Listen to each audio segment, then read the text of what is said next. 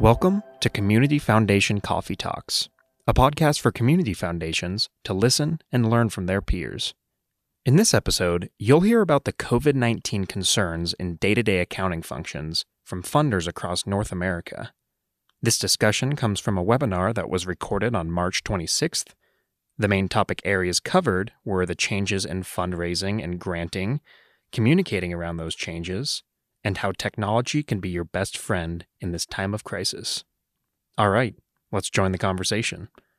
The first voice we are going to hear is Crystal McMillan, who moderated the discussion, followed by Jan Rodman from the Guelph Community Foundation. So my first question for everybody on the call today is, how quickly was your organization able to mobilize to work from home? Anybody would like to share their stories? Hi, I'm with the Guelph Community Foundation in Ontario, Canada.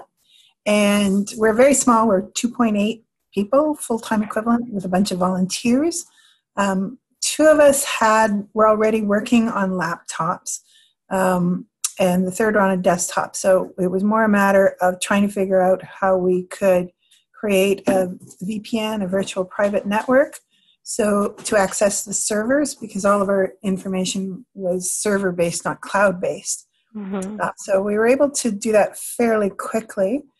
Our original intent was that one of the three of us would go into the office each day to check mail, do any banking that had to be done. But our province is actually in a stay-at-home order now, and we're a non-essential business, so we're all working totally remotely, and we have no idea how we're going to access any donations that come in hard copy. Mm-hmm. And we are communicating. We've got Zoom conferences set up, and we have a daily check-in for about 3/4 of an hour to an hour, where we talk about what our priorities are, what we're working on, what challenges we have, how we can help each other. And then, of course, there's loads of emails going back and forth. Very good. Thank you, Jan. Hi, my name's Lauren. I work for Stonewall Community Foundation. We're an LGBTQ community foundation in New York City. And we actually were paying pretty close attention to this because living in a city, living in such close quarters, we were pretty much aware as soon as this became a small issue that we knew it was going to get to be a big issue for us pretty quick. So we fortunately already had a model where staff were allowed to work remotely one day from home and connect via VPN to our server. And so we were very fortunate that we had that set up in place already. What we didn't have was a great phone system that we could receive our work calls on our cell phones. So we had to, that was one of my main priorities, was getting that up and running. Spent a lot of time on customer support with our phone system. But we got that up and running. We were actually working from home about a week before everybody else started working from home. So we're all pretty proud of that. We have a team of 5 and a very small office. And we kind of looked around and we're like, we're not going to be able to keep ourselves safe if we stay here. Mm-hmm. Our major challenge, I think, was mail. We're fortunate enough that 2 of our staff live in the same neighborhood, and so I was able to set up a P.O. box in that neighborhood and get the mail forwarded, at least locally. And the post office here is still open. Unfortunately, the post office doesn't seem to actually be forwarding our mail, so the times that we've gone to collect it, the box has been empty, even though we know the forwarding order is in place. So that has been a challenge. And what we've been doing is just communicating to our donors as much as possible to give online. We've set up an e-check capability through authorize.net where we can receive donations. And we also are paying our grantees through an ACH form that we just set up so that we can pay everybody via ACH. And if anybody is still looking for a way to receive ACH enrollment forms securely, I would recommend a website called pdffiller.com. It's really inexpensive, and it supplies an encrypted link so that you can set up an ACH payment form and have grantees fill it out without just emailing their account information to you. So that's how we're doing, and we are, as Governor Cuomo calls it, on pause, which means we're not really supposed to be leaving our homes. So who knows how long we'll actually be going to the post office after this. Understandable. I loved how you mentioned about forwarding the mail to a PO box. That's a great idea for anyone else to take advantage of that, and hopefully mail in their area is working. Great, Lauren. Thank you so much. I think hope everybody took some notes. I think that she had some great suggestions. Anybody else on this topic? Hi, this is Andrew Zapanta. I'm the financial controller for the Charlottesville Area Community Foundation in Charlottesville, Virginia.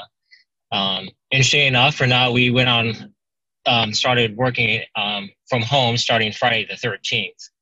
And now we're going on 2 weeks and soon to be indefinite at the period.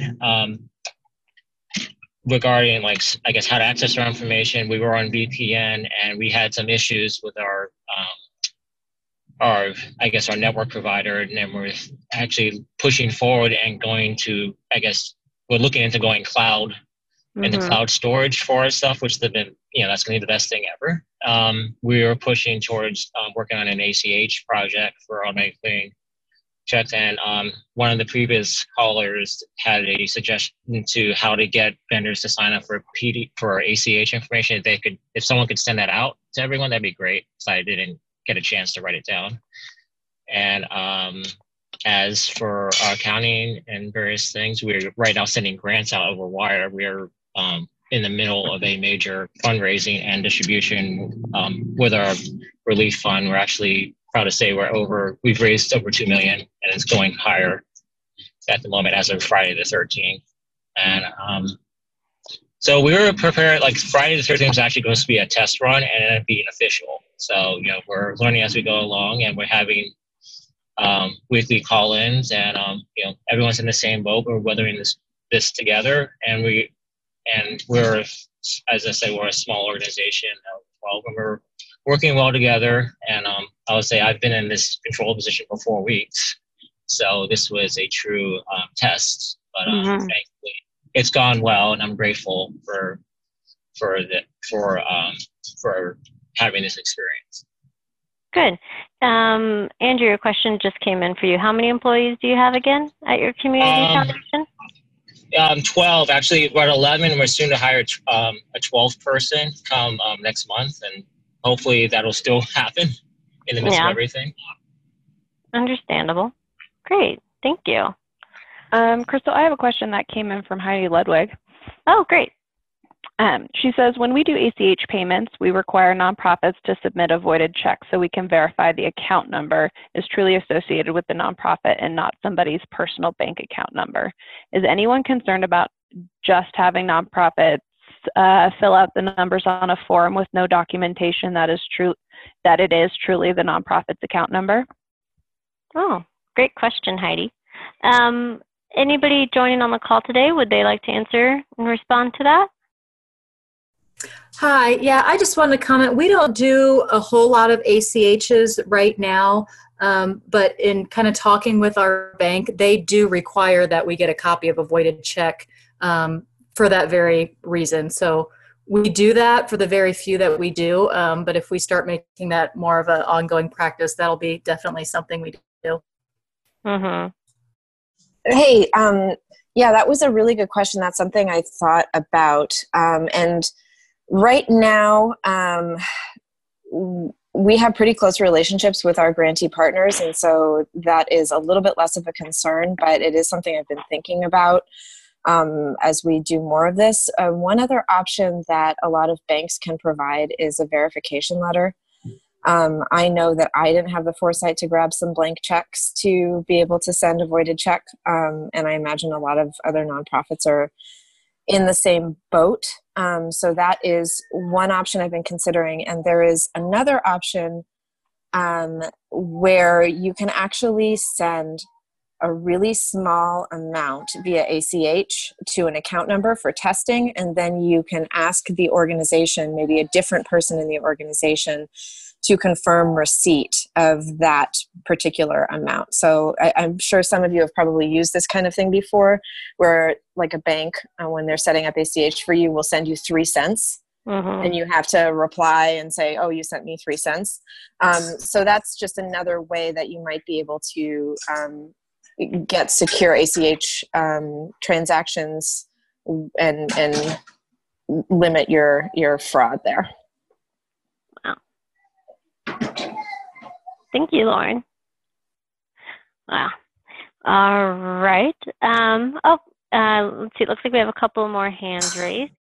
Hi, this is Anne. I actually, what everyone said about how they got going working remotely is great. I'm not going to say similar things. My question is, a couple of you have mentioned you cannot go into the office. Someone said because they weren't considered essential, which I find interesting, because at least here we're determining that, right now we have just a few people going in once a week, social distancing and all that, just to do our quick check processing for an hour or two. And that may have to end, but we are, because of the nonprofit nature and the granting nature to our nonprofits for food and other reasons, we were considered essential in some way. And I was just curious about that. Yeah. Yeah, so Ann Butterfield is with Sonoma Community Foundation in California. And so I know the stay-at-home orders are, I believe, they're all coming down from governors. I know part of Kansas, well, actually, no, that was the mayor. Sorry, I still have family in Kansas City, so I know the mayor was making those decisions. For those that are also around the country that are already having stay-at-home orders, do you guys have any feedback for Anne? And we do have a stay-at-home order, too. Okay. Other than essential, and they can, just do the bare minimum to get the work done kind of thing. Okay. Margaret and Kylie, anything coming through on chat? Yeah. Somebody was asking about, hold on one second, let me get back to this. Kimberly Costano asked, has anybody had success using an intermediary like Bill.com for accepting and issuing ACH payments? And then Maria Veronica Banks said, this is also a great time to look into other bill paying services like Bill.com to avoid collecting bank information altogether. So I'm interested in kind of throwing that question out to the group to see if anybody is looking into it or has had success with something like Bill.com. Oh, great question. Okay. Would anybody like to raise their hand that has had experience with Bill.com? Pros, cons? Yeah, sure, thanks. So this is Maria Veronica Banks, and just for context, I'm in DC, where we also have a stay-at-home order right now. And then some background also, I guess, on me and to contextualize why I'm here. I previously used to work for a private foundation here in DC that was a Foundant client, loved Foundant, and I now work at a consulting firm. We do fiscal capacity building for nonprofits, and this is actually a question that's come up a lot with a lot of our clients. And we are really encouraging folks to look into things like Bill.com, not necessarily Bill.com. We don't really have a partnership with them, but it does make it so you don't have to go into the office. It can really automate services, and it's great for, like I said, not having to take on that risk. And the foundation where I was previously had transitioned to Bill.com while I was there, so I can say on a personal level, it does help a lot with not having to take on that responsibility of like double checking bank information and having routing numbers and getting that letter from the bank and everything. So I highly recommend it. This is Crystal. I don't have much. I've heard of Build.com, but so do your vendors, when you're working with that, do they go in and set up an account and that verification's done that way? Yes. So essentially the grantee organizations submit their information through Bill.com, but you as the funder never have to look at it. Okay. Yeah. Very good. All right. Thank you. You're welcome. So let's move on to that next question then. Has any of your organizations seen a change in volume? of course, I would think many of you may be setting up emergency response funds. Some of you may not and be pointing donors to other directions. So kind of just an overarching question. Has your organization seen any change in volume of activity both up and down, and how are you guys responding to that change? I'm from the Hartford Foundation, and we are putting a moratorium on all grants that are not COVID related for 60 days. So that's giving us a little leeway because within the last, we just turned on the new grant application and we received about 25 applications within a few hours. So trying to get in front of this instead of behind it. We have not started to evaluate our outstanding grants. We probably have a few hundred grants that have outstanding balances that are going to be repurposed, and we're in the process of reaching out to all of the grantees to see if they require our help. So volume is definitely going up. We're just trying to manage it right now. Okay, great. Thank you, Josie. Okay. I have a quick question from the group.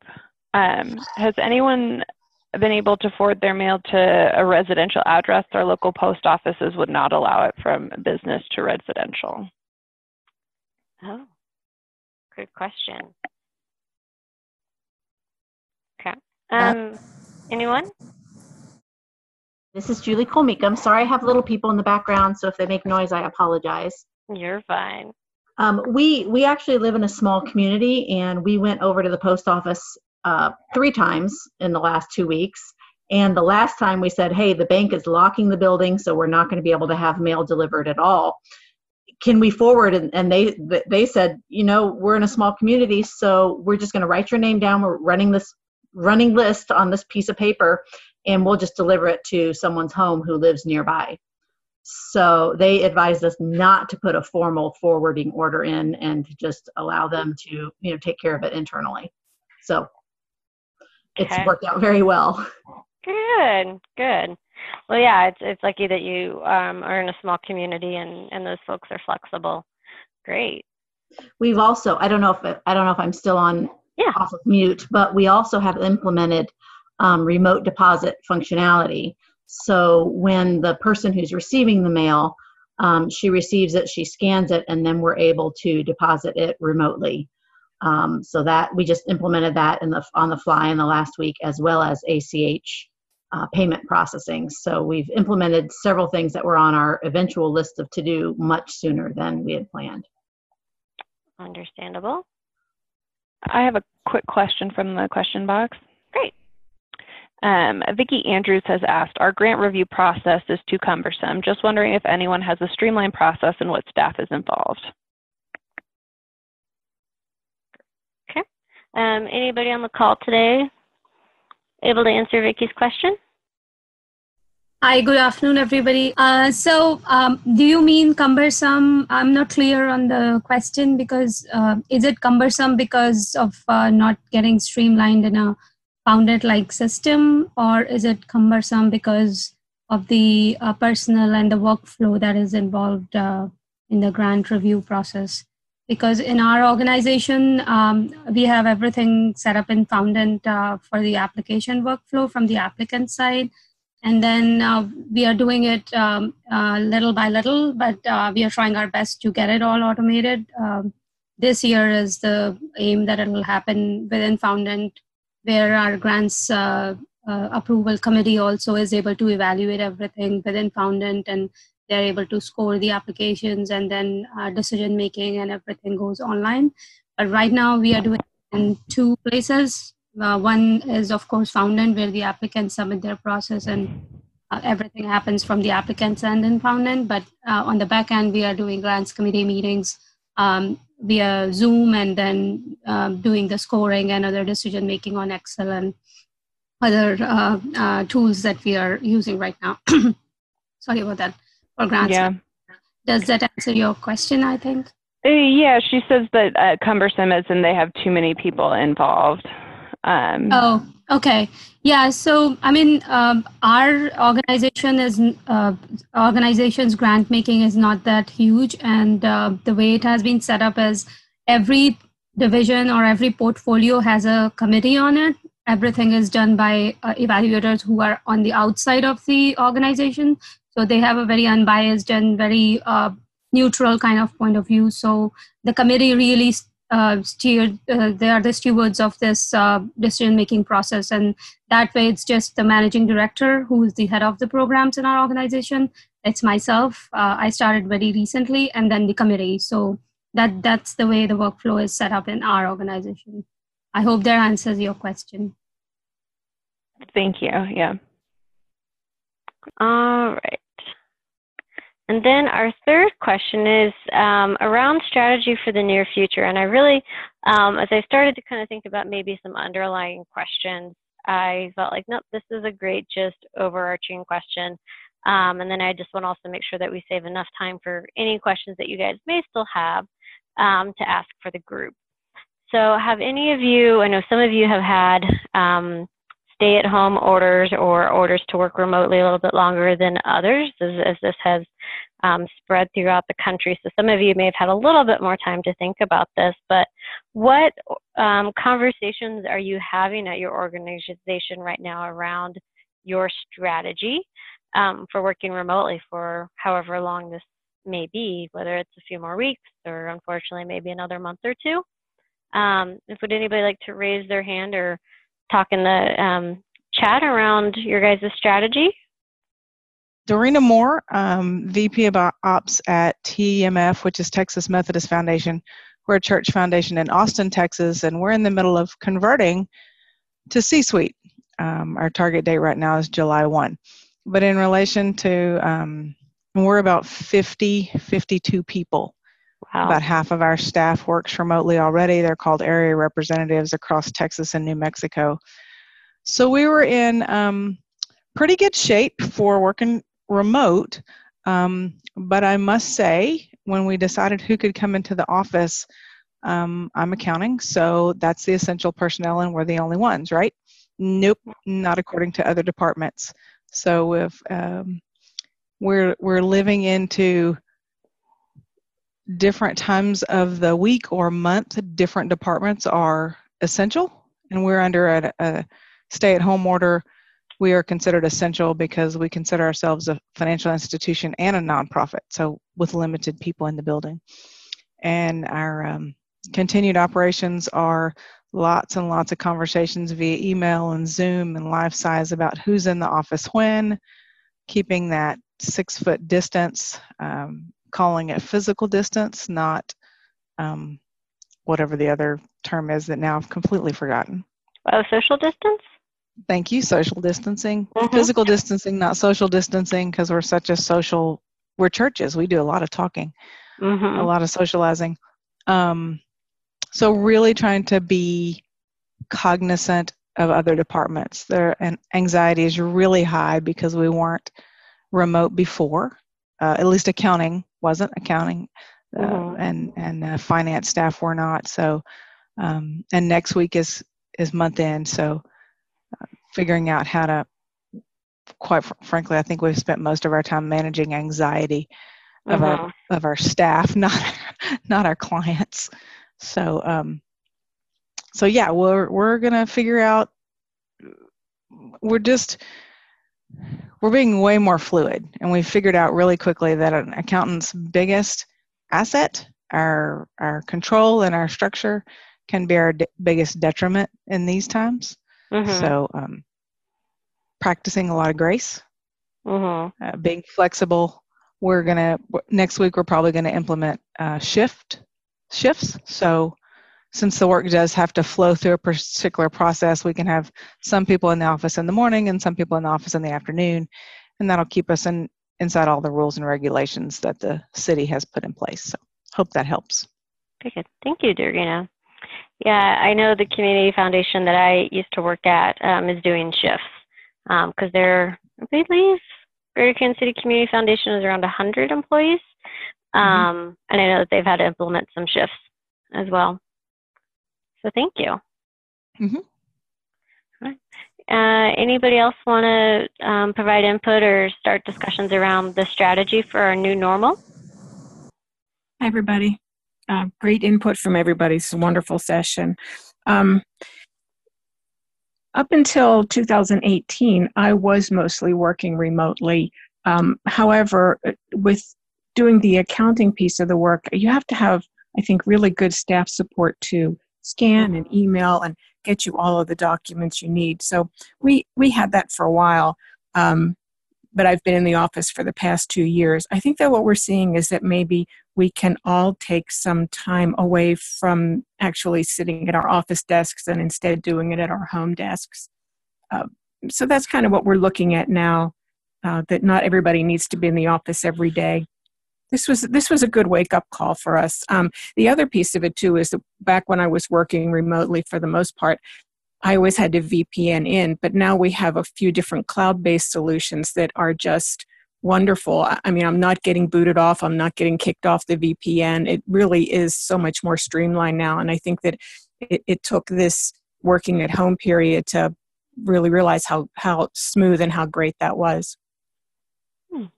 Yeah.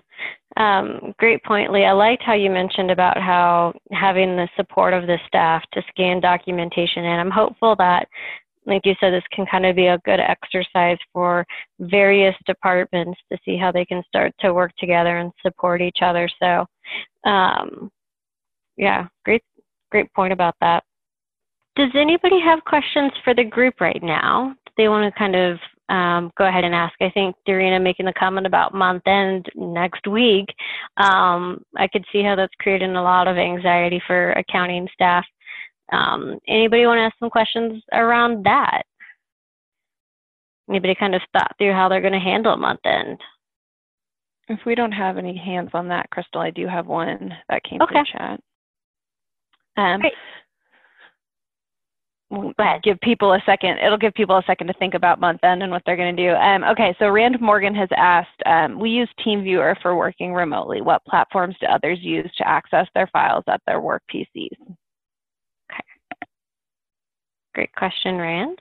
Well, if anybody else wants to raise their hand around that question, I can go back through my notes. It does sound where I've heard a lot of cloud-based systems, and then I've also heard VPN throughout this call. Anybody else want to add to that? Hey, sorry. I actually, the one that I've been looking at switching to, because we're still doing VPN from our server, is Microsoft 365. And actually, for those of you who are, well, actually, I think all of the people in this call might be able to register for a free version of Microsoft 365. They have a free nonprofit version. So that's another one to consider. Very good. Thank you, Lauren. I think I see one more hand raised. Hello. So at the Community Foundation of the Fox River Valley in Illinois, I was able to get off VPN a couple of years ago. Instead of having the physical storage, we moved everything to Box and Office 365, and between that and Community Suite, we're all on laptops, so we were able to also get rid of GoToPC and all those types of things. So every single one of our employees was able to work remote really easily, and I brought the check scanner home for remote deposit, and there's a branch of our bank not too far by. So for us, it's really cloud-based solutions, and that's really handy as well, just to offshore that so that we don't have any of that compliance and whatnot. We use the vendors' certificates and all that to make sure that everything's secure and up to our policies. Great, thanks, Greg. Hi, I'm just curious to Greg, who just spoke. How are you handling internal controls with somebody having the check scanner at home? So for us, we really have a lot of duties segregated where there's scanning and data entry and pickup. We all kind of work together to make sure that the person that gets the mail always gets the mail and whatnot. So the deposit and data entry are separate people. So we do a lot of scanning and sharing through Box. Great, thank you, Greg. Okay. Well, so let's go ahead and wrap things up. I want to be mindful of everybody's time. Thank you for joining, and I guys all hope you guys log into Compass here on Monday so we can continue this conversation. And with that, I will wrap it up and mute myself. So that was our conversation. There were so many ideas, and so many new ideas because this is a new situation. We're going to keep bringing you conversations like this following the coffee talks that we host online. If you haven't already, please subscribe to the podcast. You can look for announcements on Facebook, Twitter, Instagram, and LinkedIn by following Foundant Technologies. And we want to hear from you. Unlike a lot of podcasts out there, you can participate yourself by registering for one of our Coffee Talk webinars. You can register for a webinar or access additional resources by clicking on the links in the episode notes.